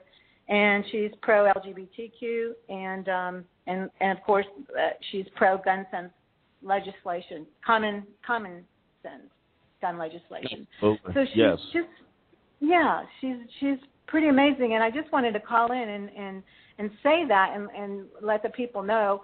And so many people already know, and they so appreciate her, and I hope she realizes that. No, listen, we appreciate you for what you're doing, and writing on Senator Boxer is just absolutely respectable. And I'll tell you what, if you need a platform ever, we appreciate what you do, because if without writing, without media, without radio, without what we're doing and what you're doing, you know what? A lot of people don't know. And we want to educate America that we have some great people that are elected and occupy offices in our nation's capital.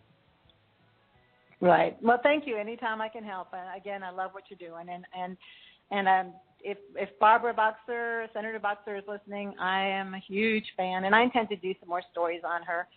But we sure will miss her. She's a great woman and a great lawmaker.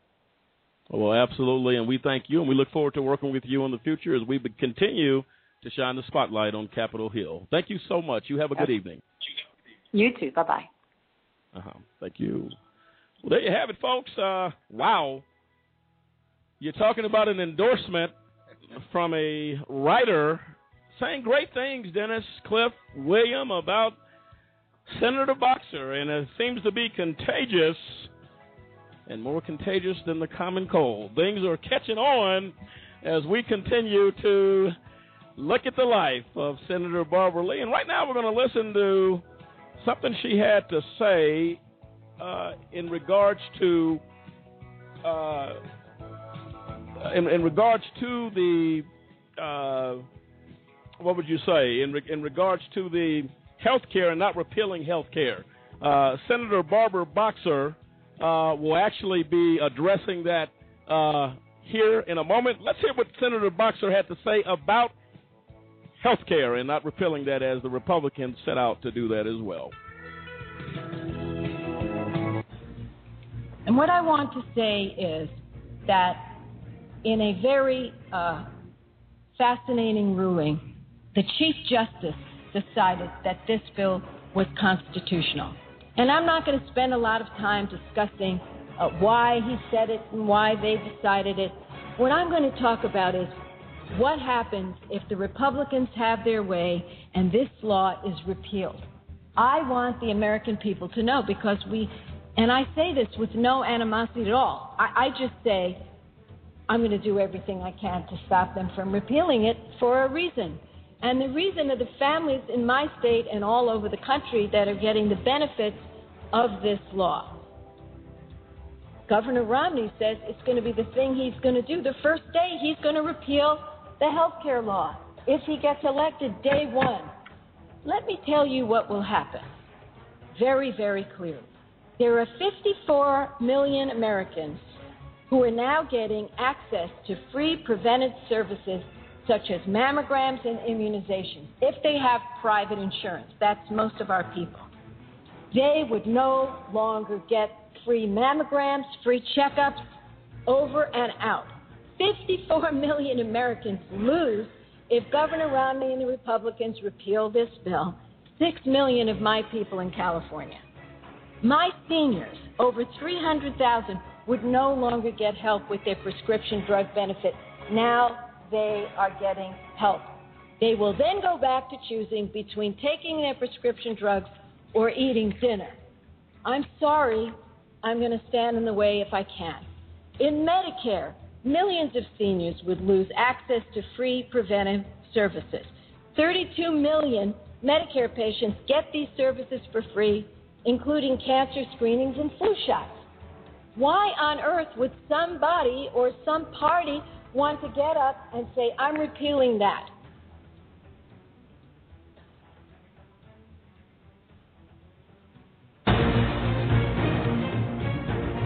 And there you have it, Senator Barbara Boxer talking about why the need not to repeal Obamacare. And I'll tell you what, I respect Senator Boxer for one reason. One of the reasons, but many reasons I respect her, is to speak out against this type of nonsense. Millions of Americans are affected in a very positive way with health care now. Something that we have tried for years to get passed, and President Obama gets it passed, and he is still criticized, even after the Supreme Court of the United States upheld Obamacare as law.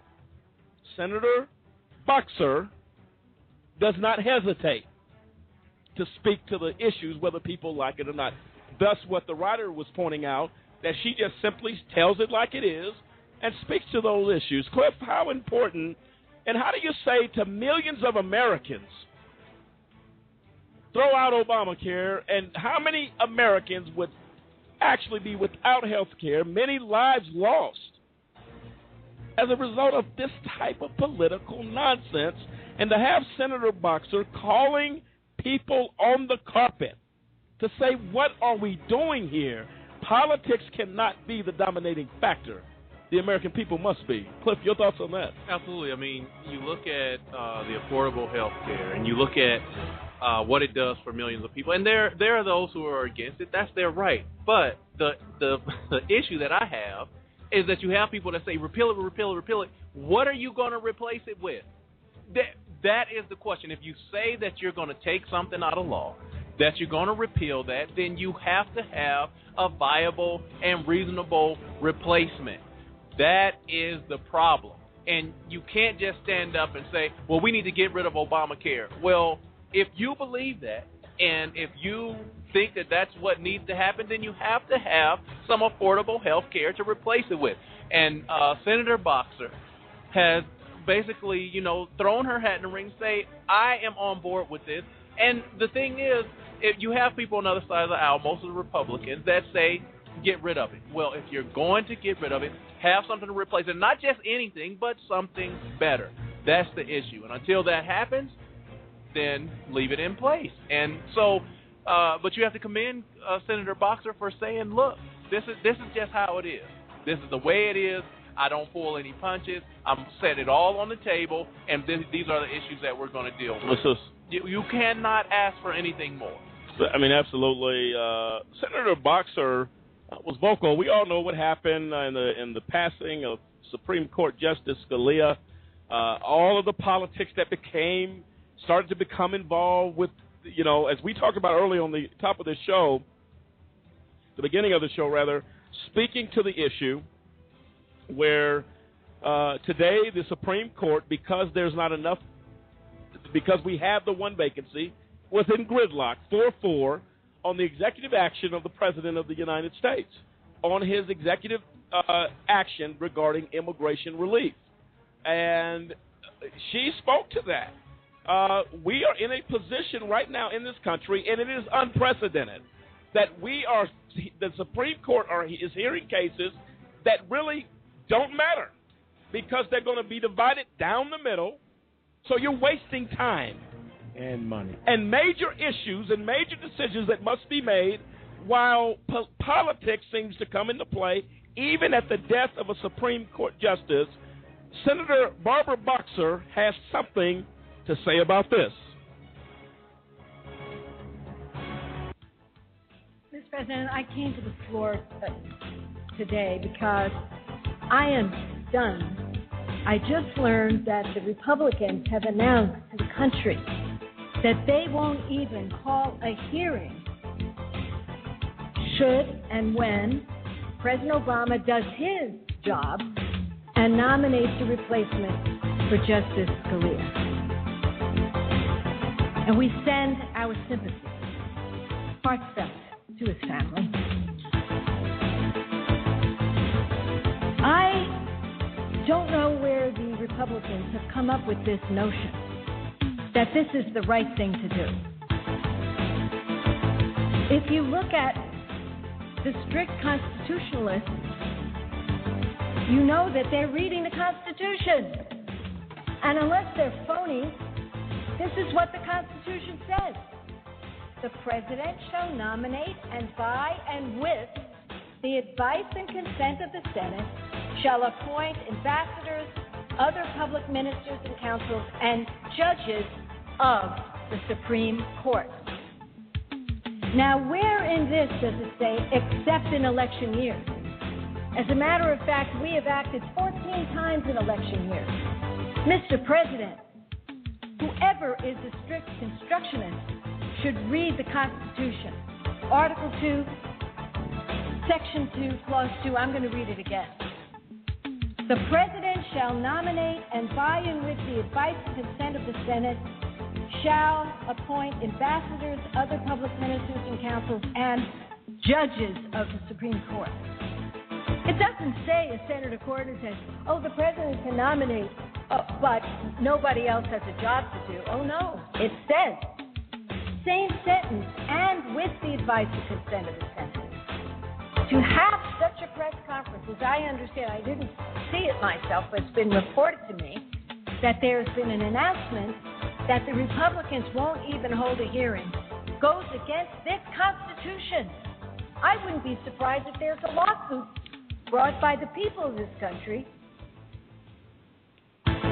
Well, there you have it. And I'll tell you, ladies and gentlemen of America, we said at the top of this program, a firecracker, if you will, making some noise on Capitol Hill. Senator Barbara Boxer, no hesitation, no fear factor, tells it like it is. And Dennis, when you hear that, challenging the Republican Party, challenging her colleagues across the aisle for nonsense. What are your thoughts on that? Again, this is Senator Boxer is truly a senator for the people. I mean, it's not about trying to make friends on the Hill and trying to staying quiet. I don't want to start no fires. She's a fire starter. And she's making sure that the word gets out if she objects to it or if she disagrees to it. She brings it on the floor. And she makes sure that the senators understand, I disagree. And what we're doing is we're affecting not only, the American people, but we're slowing, we're stopping, we're doing, like you said, just ridiculous. Doesn't make sense. Absolutely. And go ahead, Dennis. I'm sorry. Again, why would you try to prevent? Why would you not want seniors to have health care? I mean, I don't Absolutely. get it. I don't get it. Listen, I'll tell you what, you're not the only one scratching your left temple on your forehead. I'll guarantee you that. There are folks scratching their head trying to answer the question, Dennis, you just asked. And I thought this was hilarious, but a notable career highlight of Senator Boxer was exposing Pentagon overspending, including $7,600 appropriated for a single coffee maker.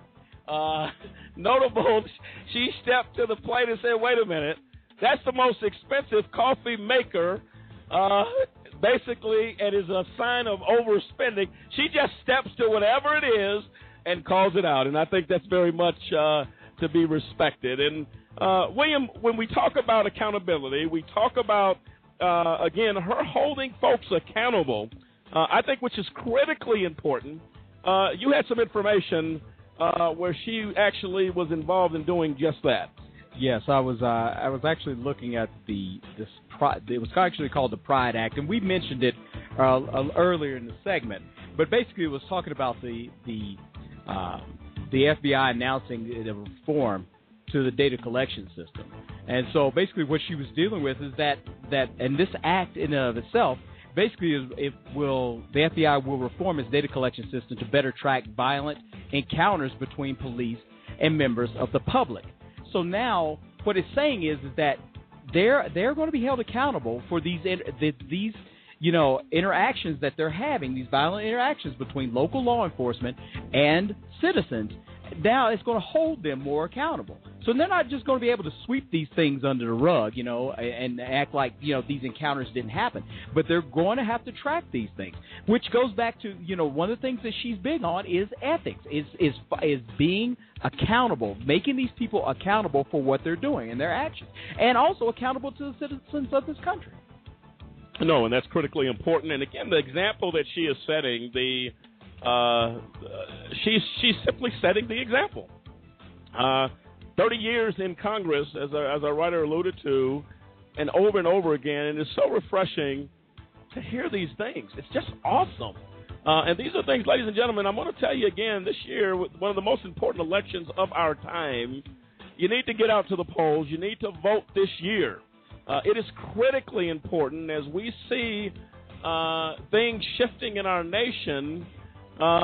We need to make sure we stay on track towards our goals and making America a better place. And as the writer Leslie alluded to, her last year, Senator Barbara Boxer, leaving Congress at the end of this term, and we bid her a sad farewell because what a highlight. We say all the time in sports, they'll say, man, that belongs on the highlight reel of ESPN. Well, we'll tell you tonight, folks, the highlight reel is running with Senator Barbara Boxer doing some things, and I'll tell you, we haven't even touched the surface of this young lady's accomplishments and what she has done. And earlier she was saying a farewell, explaining to a friend that this would be her last year. Let's hear her goodbye.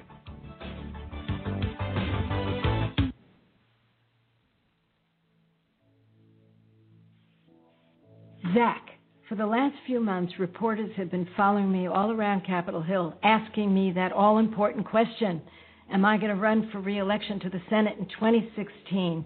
So I thought, since you're my eldest grandchild, you could sit in for those reporters. You could ask me those questions. We'll get them those answers, and we'll share them with our Pack for a Change community. Are you willing to do it? Sure. Grandma, have you made a decision regarding the 2016 Senate race? I have, Zach, definitely. Has the constant fighting in the Senate been a factor in your decision? You know, when you stand up there and you fight to make sure there's a strong middle class, and you protect a woman's right to choose, and you fight for jobs and a clean environment, all those things, human rights, civil rights, that's a fight worth making. So that is not a factor in my decision. Has your age played a role in your decision? Finally, the question the reporters love to ask. No, definitely not, Zach. Care to expand? Here's the thing. Some people are old at 40, and some people are young at 80. It depends on the person. As for me, I feel as young as I did when I got elected. I was in my 50s when I got elected to the Senate. So, are you retiring? Zach, I am never going to retire. The work is too important, but I will not be running for the Senate in 2016. I'm going to continue working on the issues that I love. I'll have more time to help other people through my Pack for Change community. I have to make sure this Senate seat stays progressive. That is so critical. And I want to help our Democratic candidate for president make history. But you know what? I want to come home. I want to come home to the state that I love so much, California. What are you most proud of? Well, I'm beyond proud that the people of California have believed in me all of these years. You know, I first was elected in 1976.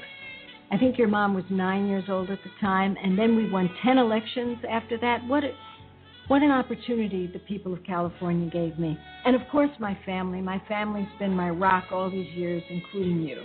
Zach, I have about 1,000 accomplishments, and I'm going to post 100 of these at barbaraboxer.com.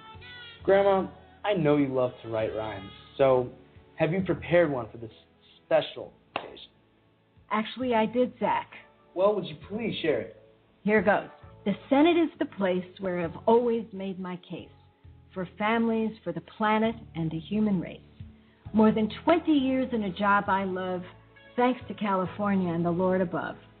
So although I won't be working from my Senate space and I won't be running in that next tough race, as long as there are issues and challenges and strife, I will never retire, because that's the meaning of my life. Thank you for everything, Senator Boxer. Thank you, Zach.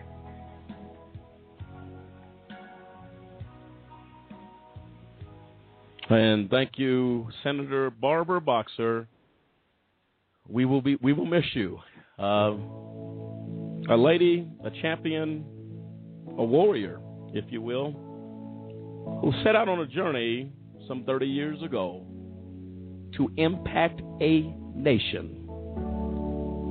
And I'll say to Senator Barbara Boxer, mission accomplished. Thank you for your service to America, to our children, and to the future of this nation. We say thank you from AJC Radio and all of our listeners. We thank you. Very special thanks to Senator Barbara Boxer allowing us to share her story tonight, her staff, and all that she has endured over the course of her career in our nation's capital. We bid you a sincere, restful, and blessed farewell from Congress. Right now, we turn our attention to what you didn't know about the RP6. It starts right now.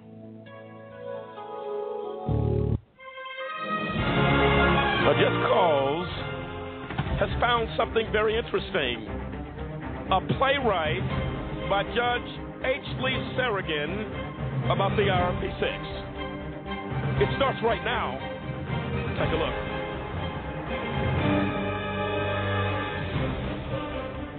My name is David Banks, and I'm serving an 11-year sentence at the Federal Correctional Complex Prison Camp in Florence, Colorado. I've lost everything. My business, my money, my family, my future, my church, and my freedom. My name is Gary Walker, and I'm serving a sentence of 11 years in the same prison.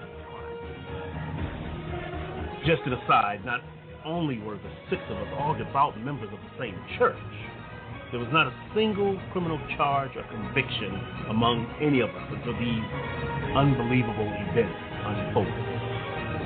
My name is Clinton Stewart, and I'm serving a sentence of 10 years at the same prison in Colorado. It's fitting that we lived, prayed, and worked together that we should end up dying together, because that is what prison is for us and our families. I am Kendrick Barnes, and I am serving a 7-year sentence at the same prison in Colorado. I was the Chief Information Officer at IRP Solutions, the name of our company. I testified, and then Gary objected. A Donnybrook broke out, because Gary said our Fifth Amendment rights had been violated by compelling us to testify. The judge said she had not said anything of the kind, and we demanded the transcript. We were all absolutely unanimous in our verbatim version of what she had said.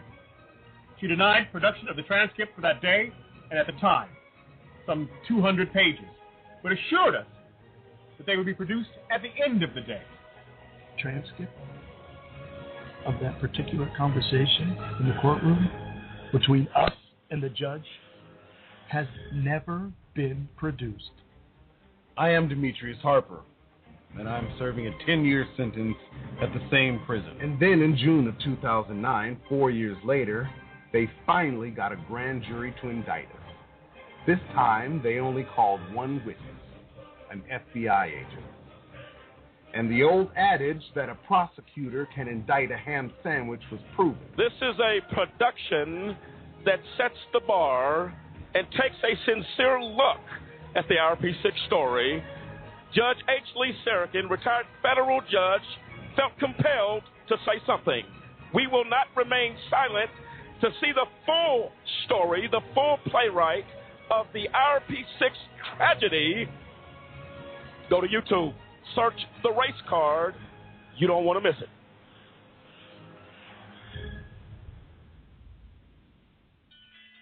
Some people think that business is a game. And what we have learned is that business actually is war.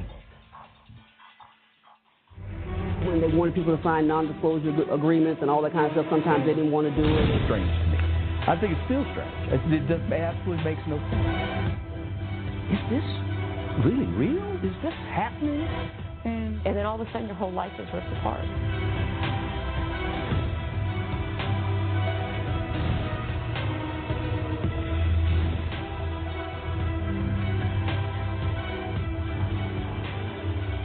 What we have learned is that the RP6 story was supposed to be the American dream, is an American nightmare.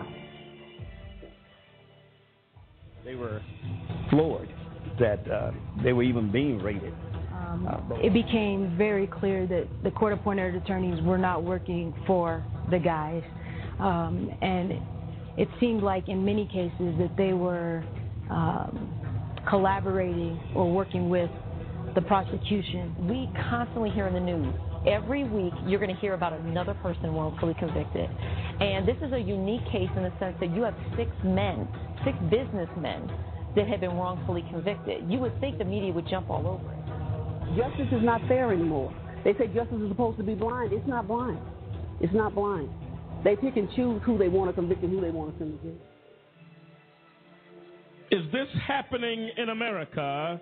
The American dream of the RP6 has turned into a nightmare. Crying children left behind as a result of a corrupt system and corruption. We will seek and search for justice. We will ask the tough questions. We will demand answers as justice lays idle in the streets of America. We look for the answer. Ladies and gentlemen, go out to change.org, sign the petition now. America's future depends on it.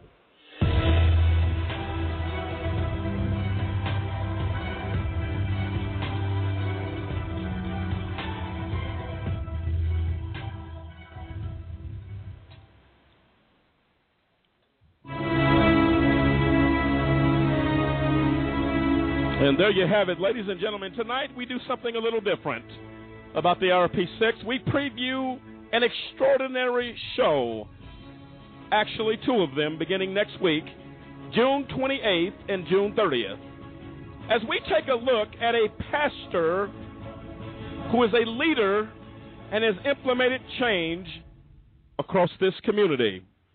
Her name, Pastor Rose Banks of Colorado Springs Fellowship Church. Make no mistake about it, a leader of example. A woman who knows what community service and community outreach is. We will give you an in-depth look into the actions, not the talk, but the walk of Pastor Rose Banks, Colorado Springs Fellowship Church. The variety of outreach programs that not only impact a person for a day, but impacts a life forever. You will hear that story. Cliff, as we get ready to shine a very special light on Pastor Rose Banks, Colorado Springs Fellowship Church, it will blow our listeners' minds literally. talk to that for a moment, would you? Absolutely. I mean, you've never seen a outreach from a pastor, a church like this before. You know, I've been in Colorado Springs like 25 some years like that. I've not seen any other church in this community that has done what Colorado Springs Fellowship under the leadership of Pastor Rose Banks has done. We've talked to members of law enforcement. We've talked to members of the shelters where the homeless are kept. Their resounding statement is that no other church has done things like this for us. No, the veterans who come in, says nobody has taken this type of time. Nobody has given back to us and understands what we go through, as a group of people. I think it's going to be a couple of extraordinary shows when we go into that. No, absolutely. And I'll tell you right now, folks, if you think that gives it justice, it does not.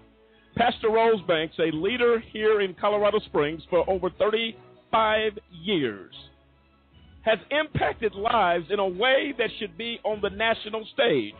AJC Radio has committed to honoring, as we honor members of Congress, as we honor waymakers, as we honor those who have shaped the culture of America. I can tell you tonight, Pastor Rose Banks in Colorado Springs Fellowship Church has set the bar about community, reaching out and touching lives that bring communities together and heal the wounds that may have happened over the course of time.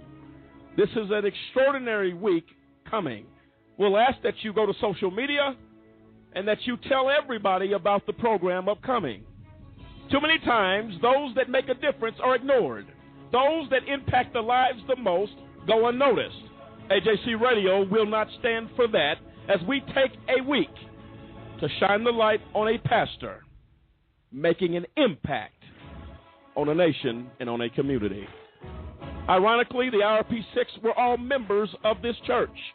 Who are they as we shine the light on their vision and their teaching from Pastor Rose Banks, who instilled in them the power to fight, the courage to fight in the midst of battle. Without that leadership, the IRP6 could not survive. We will give you an in-depth look at this pastor and this church. You do not want to miss it. They were wrongfully convicted. Who are they? David Banks, Dave Zappolo, Demetrius Harper, Kendrick Barnes, Clinton Stewart, and Gary Walker. There are perpetrators of justice who caused this injustice, and we have their names. William, who are they? U.S. Attorney John Walsh, U.S. Attorney Matt Kirsch, U.S. Attorney Sunita Hazara, Attorney Greg Goldberg, Federal Judge Christine Arguello, Appellate Judge Jerome Holmes, Appellate Judge Bobby Baldock, Appellate Judge Harris Hart, Federal Judge Art Brooke Jackson, Magistrate Judge Craig Schaefer, Court Reporter Darlene Martinez, FBI Agent John Smith, FBI Agent Robert Mullen, I'll get that name right, Mullen, former Federal Agent John Epke, former Federal Agent Gary Hillberry, Attorney Thomas Goodread, Attorney Clifford Barnard, Attorney Thomas Richards, Attorney Robert Berger, Attorney Mitchell Baker, Attorney Boston Stanton Jr., Attorney Rick Kornfeld, Attorney Mark Garagos, and President of ETI Professional Services, Susan Holland, and Samuel K. Thurman, the Trader. And thank you for that. The perpetrators of justice. Ladies and gentlemen, we'll see you next time on AJC Radio. Next week, you do not want to miss it. We honor and we take a look at the community outreach of Pastor Rose Banks in Colorado Springs Fellowship Church. Good night, America. We'll see you next time. Good night. Good night.